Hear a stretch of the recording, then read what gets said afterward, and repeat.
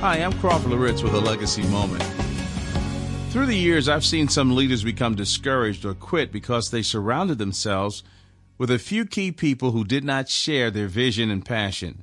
Now, we all need accountability, every last one of us. But at the same time, we should not surround ourselves only with people who are negative, doubtful, and always contrary.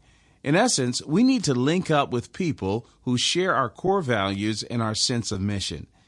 In Ezra chapter 1, Ezra is commissioned to go back and rebuild the temple. Listen to these words beginning in verse 2. This is Cyrus commissioning the rebuilding of the temple in Jerusalem.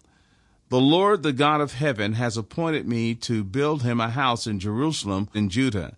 Now down to verse 5. Then the heads of the fathers' households of Judah and Benjamin and the priests and Levites arose, even everyone whose spirit God had stirred to go up and rebuild the house of the Lord, which is in Jerusalem.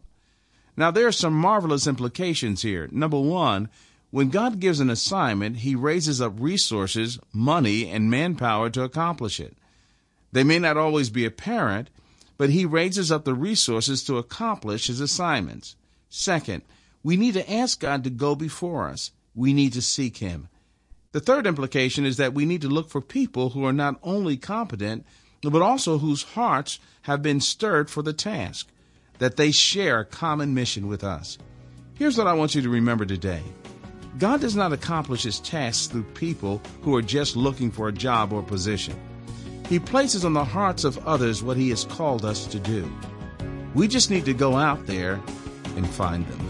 Crawford Loritz is Senior Pastor of Fellowship Bible Church in suburban Atlanta, Georgia. For more information, go to livingalegacy.org.